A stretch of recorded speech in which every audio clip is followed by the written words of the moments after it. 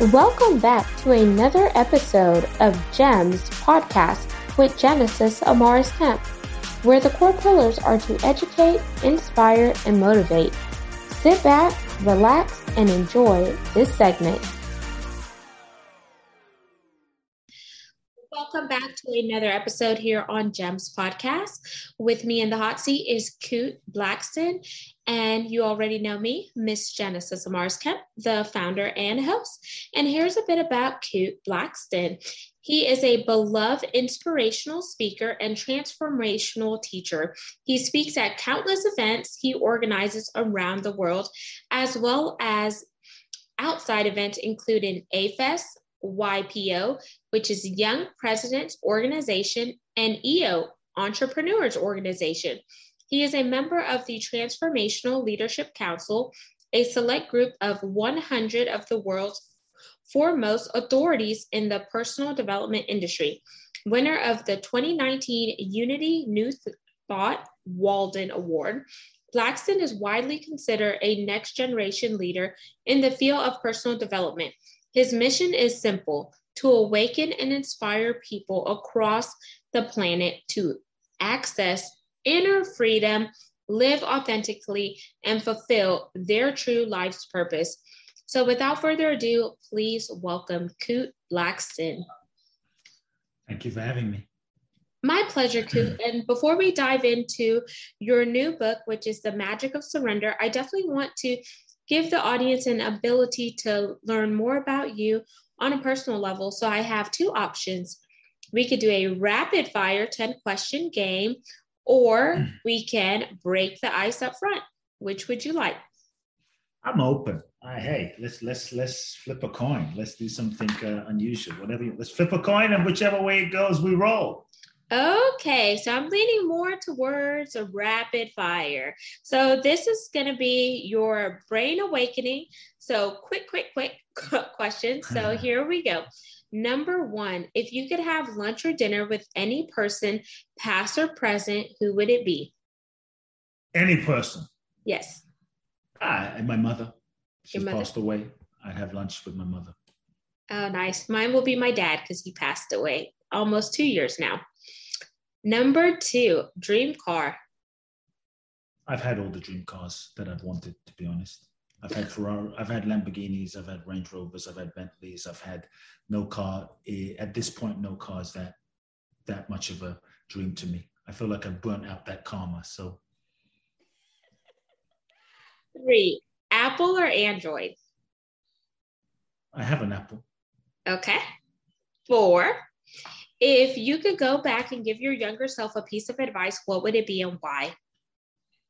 A couple of pieces of advice: live boldly, live boldly, make the most of every moment. Life is short, you're going to die. No moment in the future is guaranteed. And so do what you most feel called to do right now. And how would you need to live in such a way that you have no regrets?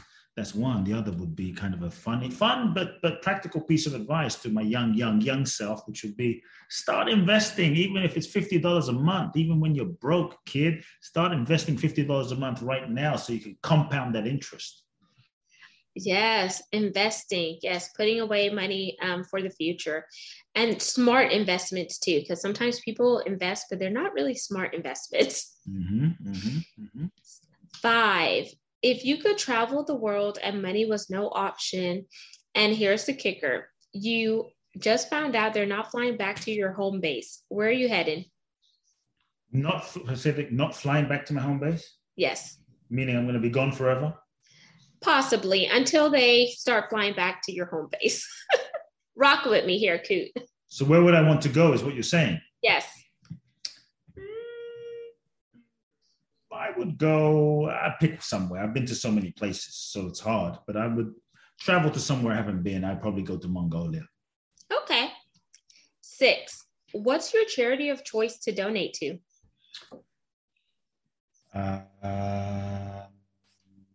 There's a charity in Africa. It's an orphanage. To be honest, I'm forgetting the name, but it's an orphanage that I sometimes donate to in Ghana. That this woman is doing incredible work with so little. and she has about 400 orphans, and the way they take care of them is very inspiring. 7, name something that your audience does not know about you. Something my audience does not know about me. Probably so much my audience doesn't know about me. Like, if there's more of a specific thing, because I'm a big Formula One lover. There was a period of time I wanted to be a DJ, certain things like that. Okay. 8, if you could recreate any significant moment in your life, what would it be and why? Recreate. Wow, I don't know if I would recreate a moment. I would create new moments. I think recreate, I think the only thing I would say is to have more time with my mother that passed away. I thought I had more time, and I would want to have more time with her. 9, if there was an up-and-coming entrepreneur that just wanted to know, okay, Coot, what makes you successful? What would you share? I have boldly followed my intuition and dared to not compromise my authenticity or my essence or my truth for money, for fame, for anything. And that's a place. And for me, a secret to my success in life has been surrender. And 10, our pass or play question. And here are the rules. If you pass, our roles get reversed for this question, and you get to ask me something. If you play, I ask one last question. So, do you want to pass or play? Play, let's play. Okie dokie. If you could have any superpower, what would it be? Any superpower? I don't know. Let's go with a fun one. I would possibly time travel. Amazing. And thank you for playing Rapid Fire with Genesis. Now, let's segue into the reason why you're here, which is the magic of surrender, your new book. So walk us through the process of you writing this book. What was the inspiration behind it? Yeah, this was not the book I thought I was going to write. This was not the book I intended to write. This was not even the book I wanted to write, to be honest. I had all sorts of ideas of books I thought would sell, books I thought would be bestsellers, books I thought publishers would want, books I thought my audience wanted. And so I remember one day I was trying to be intelligent, and I was strategizing, and I was writing all sorts of ideas on a whiteboard on a wall. And I had so many great titles and sexy topics and just topics I thought would just be incredible. And none of those were authentic. None of those were real. None of those landed in my heart as, yes, this is true. I thought they could work. They could be good. They maybe one day I'll write a book about them, but none of those were really aligned for me. And the only word of hundreds that I wrote on this board, the only word that stood out as real was the word surrender. And I resisted it at first because I thought, I don't want to write a book about surrender, because we know we should surrender, but we don't want to surrender. And then everyone's going to fight the whole topic of surrender. And then I had to surrender my own ego's resistance to the book about surrender. And when I did, all of these ideas and my entire vision came forward for me about the theme of surrender. And I got very, very, very excited about it, to be honest. And I flashed back, because how the book came about, or the seeds of the book were planted in ways that I had not even been conscious of. In 2016, at the end, my mother was diagnosed with stomach cancer. And that was really difficult for me, because she was my everything. She was the closest person to me. You know, she was the reason I am, in many ways, who I am. And I can say I've experienced unconditional love in this lifetime because of her. And so when she was diagnosed with stomach cancer, my heart broke in that moment. I'm living in Los Angeles. I was then. I started to fly back and forth from LA to London, where she was living, to be with her during her chemo sessions. I started to fly back and forward. My intention was to keep her well. My intention was to heal her through alternative therapies. After about 2 months or 3 months, I realized that she wasn't going to make it and she was going to pass away. And it really hit me. And so I had to start surrendering. And you could say I let go of hope in the future. And what that did was it forced me to be fully present with her right now. And I sat with her in chemo, holding her hand for 8 hours. I would sit with her having tea. I sat with her at dinner, like this could be the last dinner. Every text could be the last. And so every moment became incredibly precious. And so what started out as the worst year of my life became perhaps the best year of my life, to be honest. And it was such a profound experience that I became, in a strange way, grateful to cancer for this experience. And so about 7 months into the process, here's where I think the seed of the book was planted. The doctor said that there's nothing else we can do for you. They told my mother, you're going to die. And it's just either days or weeks. We don't know when. And so get your affairs in order. You know, that moment, the reality of that moment, nothing prepares you to hear those words in reality. And my heart broke, and I was in a parking lot, and I looked at my mother and I said to her 2 questions. Number 1, are you afraid? Like, the moment is coming. And my mother's Japanese, and this little Japanese woman, she looked me in the eyes and she said, I'm not afraid, because I know I'm not this body, that this body is a temporary vehicle for my soul, that I will be with you, guiding you from the other side. Don't worry.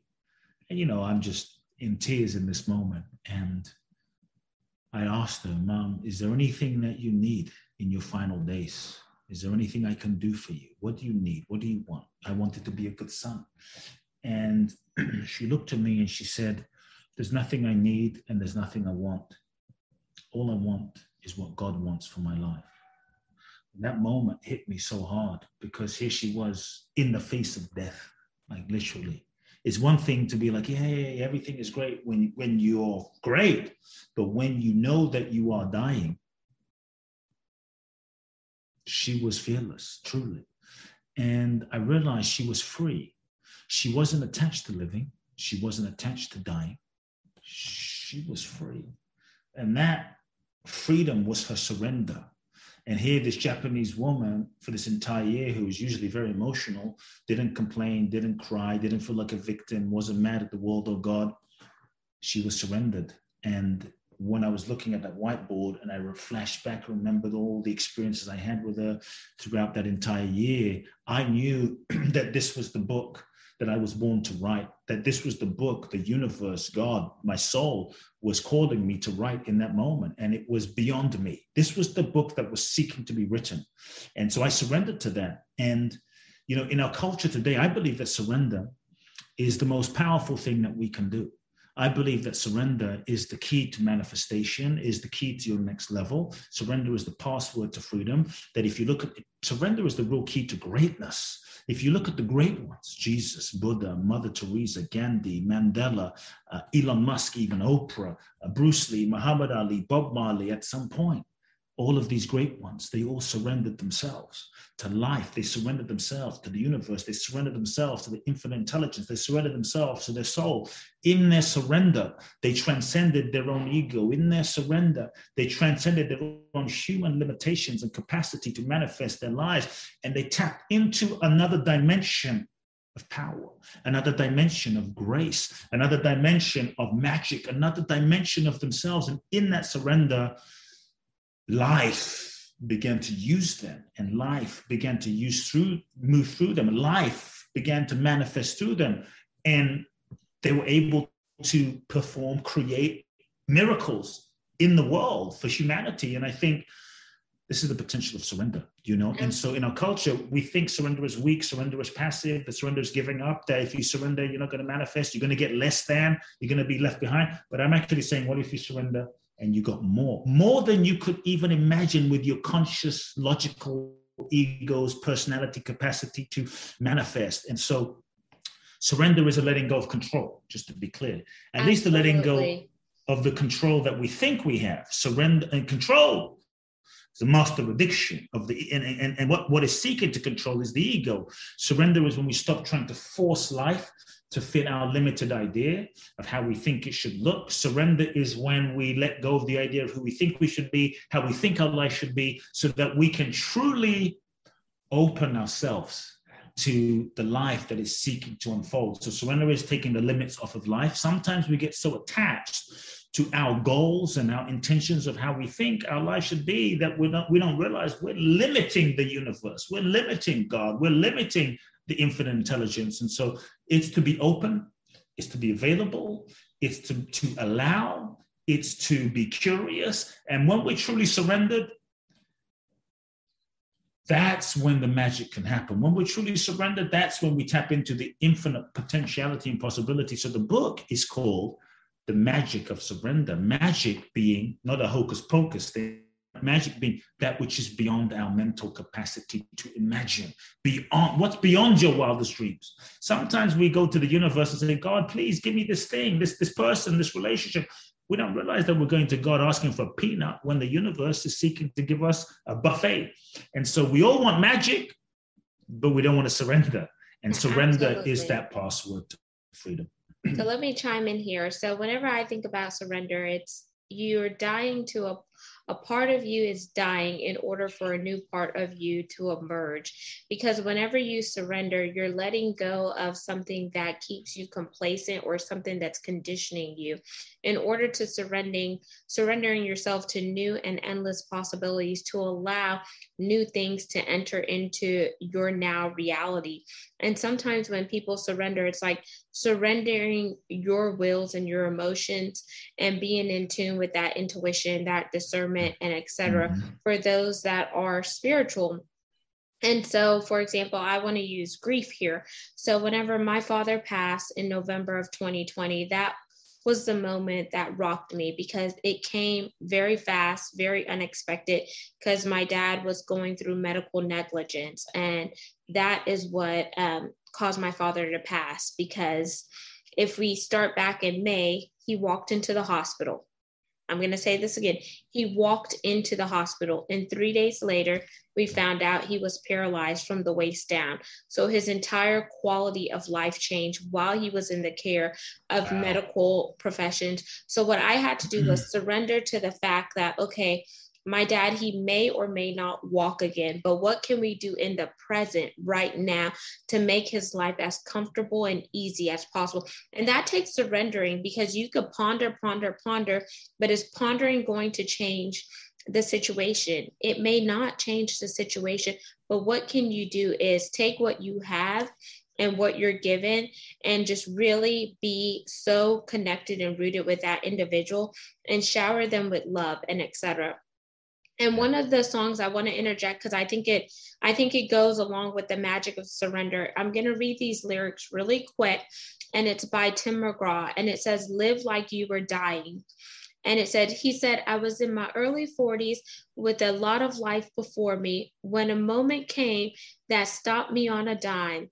I spent most of the next days looking at the x-rays and talking about the options and talking about sweet time.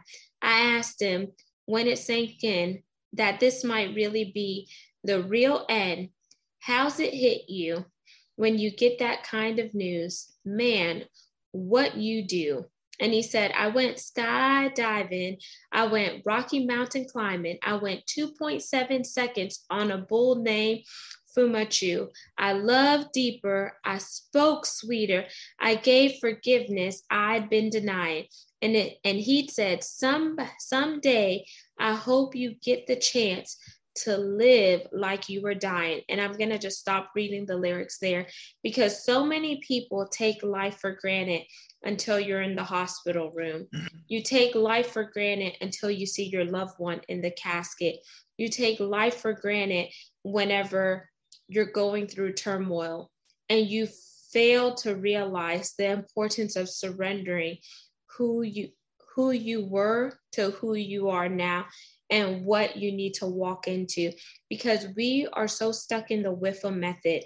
What's in it for me, that we forget that there's more life that we have to give. We're not just here just to be by ourselves. We're here to do life with other people and to leave an imprint. And that imprint is driving an impact. And I think that's when true surrender takes place. Absolutely. So when I read those lyrics, have you heard that song before, Coot? Yeah, it's a beautiful song. It's a beautiful song. How did it make you feel just listening to those lyrics? Yeah, I think it's true. I think it's life. Look, here's the reality is we're going to die. Yeah. All of us, we will die.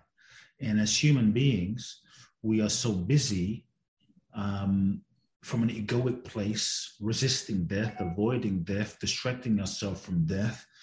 And I think if we're able to embrace death and hold it close, even if you're not in a morbid way, but the degree to which we resist death, I found is the degree to which we resist life. And there is no life without death. And so the more we can embrace death, it can become such a sobering wake-up call and reality to live life more fully. When I was on Larry King, it's funny, he was one of my childhood heroes growing up as a kid, because I didn't grow up with very much money. And so one of the ways I would escape my reality was to watch Larry King. And so when my first book came out, I had the opportunity to be on Larry King, and it was like sitting in front of an icon. And here I am on his show, his table. And he asked me, it was like a trick question. And he said, and I thought he was going to go easy on me, and he didn't. And I'm like, he's going to go easy on this young kid. And he said, so Coot, what happens when we die? I'm like, in my mind, I'm thinking, Larry, the third question you asked me, what happens when we die? How the hell do we know? I don't know for sure. Who knows? I mean, there's heaven, there's there. But in reality, and I thought, you know what? I don't know what happens when we die for sure, because I haven't been there. Like, I know what happens when I turn left on Washer Boulevard and what happens when I turn right on Pico in Los Angeles, but I can't guarantee. But I said, I'm concerned with not just when we die, but how do we live life now? Because I think how we live life now is what we have control over in this moment. And I think so many of us, we're avoiding life because we're afraid of death, we're afraid of rejection, we're afraid of heartbreak, we're afraid of what people will think. And so if death came, I would ask everyone to consider, if death came right now, would you be ready? And if not, why not? What's unsaid? What's ungiven? What's unexpressed? What experiences have you not had? What's unforgiven? Who have you not forgiven? Who are you holding grudges against? And the truth is, the people in 9/11, the people in those disasters, the people that died, like my mother or your father, or so many people that died today or yesterday, had no idea that they weren't going to come home that night and look their loved ones in the eyes and say, I love you, or I'm sorry, or forgive me. And so I would just invite everyone to sit with death and meditate on your death, because tomorrow is not a right. It's not a guarantee. The only moment is a guarantee is right now. So if death came, would you be ready? And if not, why not? What would you have to say? Where would you have to go? What would you have to express? What would you have to communicate so that you could throw your arms up and say, I'm ready? And when we die and we meet our maker, whatever you believe, we can't go to God and say, hey, God, can I get a refund on those 2 years that I wasted in that relationship, right? Can I get a refund on that 3 years, that 5 years, that 10 years I wasted in that job that I hated? Once it's gone, it's gone. There's no refunds in life. And so I always say, if there's something you want to do it now. For me, what's really helped me is remembering my death, because there's so much time as human beings we waste on meaningful, trivial things. There's so many grudges we hold on meaningless, and trivial things and meaningless issues. But when we remember death can be like a sobering friend that wakes us up to say, hey, is this really that important? Is this worth your freedom? Most of the things that we hold on to or we're afraid of aren't that serious, aren't worth our freedom. And so embrace death in order to live life fully.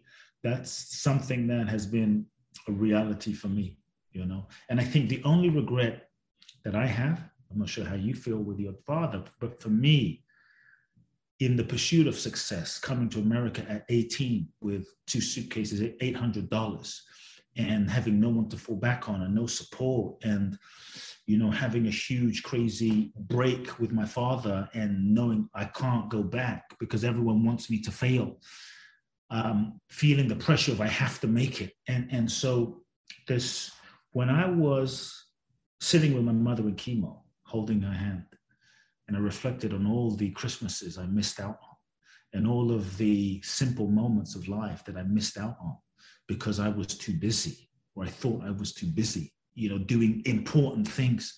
And here I was in chemo, sitting, having a conversation. Here I was washing dishes with my mother, thinking, this could be the last time I see my mother washing dishes. Here I was just sitting in the park, throwing bread to birds, doing nothing, or gardening. And all these things, I thought, I don't have time for this. And here I am going, why did I wait till my mother was dying to spend this time? Why did I? And my only regret, honestly, right now, is not spending more time with my mother. I've done a lot of things. I told you, I've had the cars. I've been there, done that, had it. And the only regret I have is not, I wish I had another car. The only regret is I wish I had spent some more time with my mom. And I thought I had time. There were so many plans that I had with my mom. I'm going to take, when I have time and when I make it, I'm going to take her there and I'm going to do this and we're going to go there. Gone.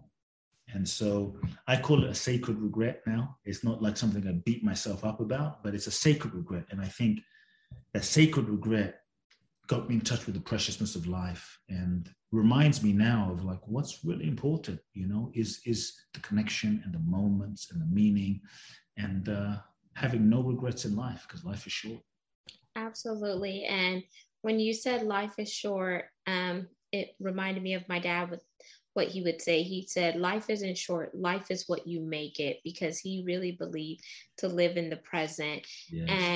And another part of the lyrics that I think really capitalized on what you just said, because so many times people wish and wish and wish, but you can't turn back the clocks. You can't. But what you can do is, be present in the moment and build for those memories. And Tim McGraw, he goes on to say, I was finally the husband that most of the time I wasn't. And I became a friend would like to have. And all of a sudden, going fishing wasn't such an imposition. I went 3 times that year. I lost my dad. Well, I finally read the good book and I took a good, long, hard look at what I would do if I could do it all again. And the reason why I got choked up was today would have been my father's 65th birthday. And I chose to continue doing my podcast today versus just sitting in the silence and just going over the memories, because if he were here, he would want me to continue with the imprint in order to drive an impact. And just to hear you say, I wouldn't do all these other vanity things. I would spend more time with my mother and take her here and there. And that's one of the things that my husband regretted, because when he got paralyzed, we said we wanted to do a cross-country trip and take my dad in an RV, since it would have been hard to travel with all the stuff my dad had going on. And that was one thing that my husband said at my father's funeral.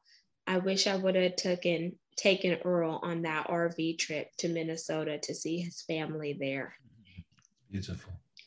And it just goes to show, it's like so many times we want to do things, but why not take action when we have the time? Why not follow that intuition and that discernment? Why do we always put things off and then we wish for things later on when that wish is impossible? And I just want to ask that profound question and let the audience really sit in it.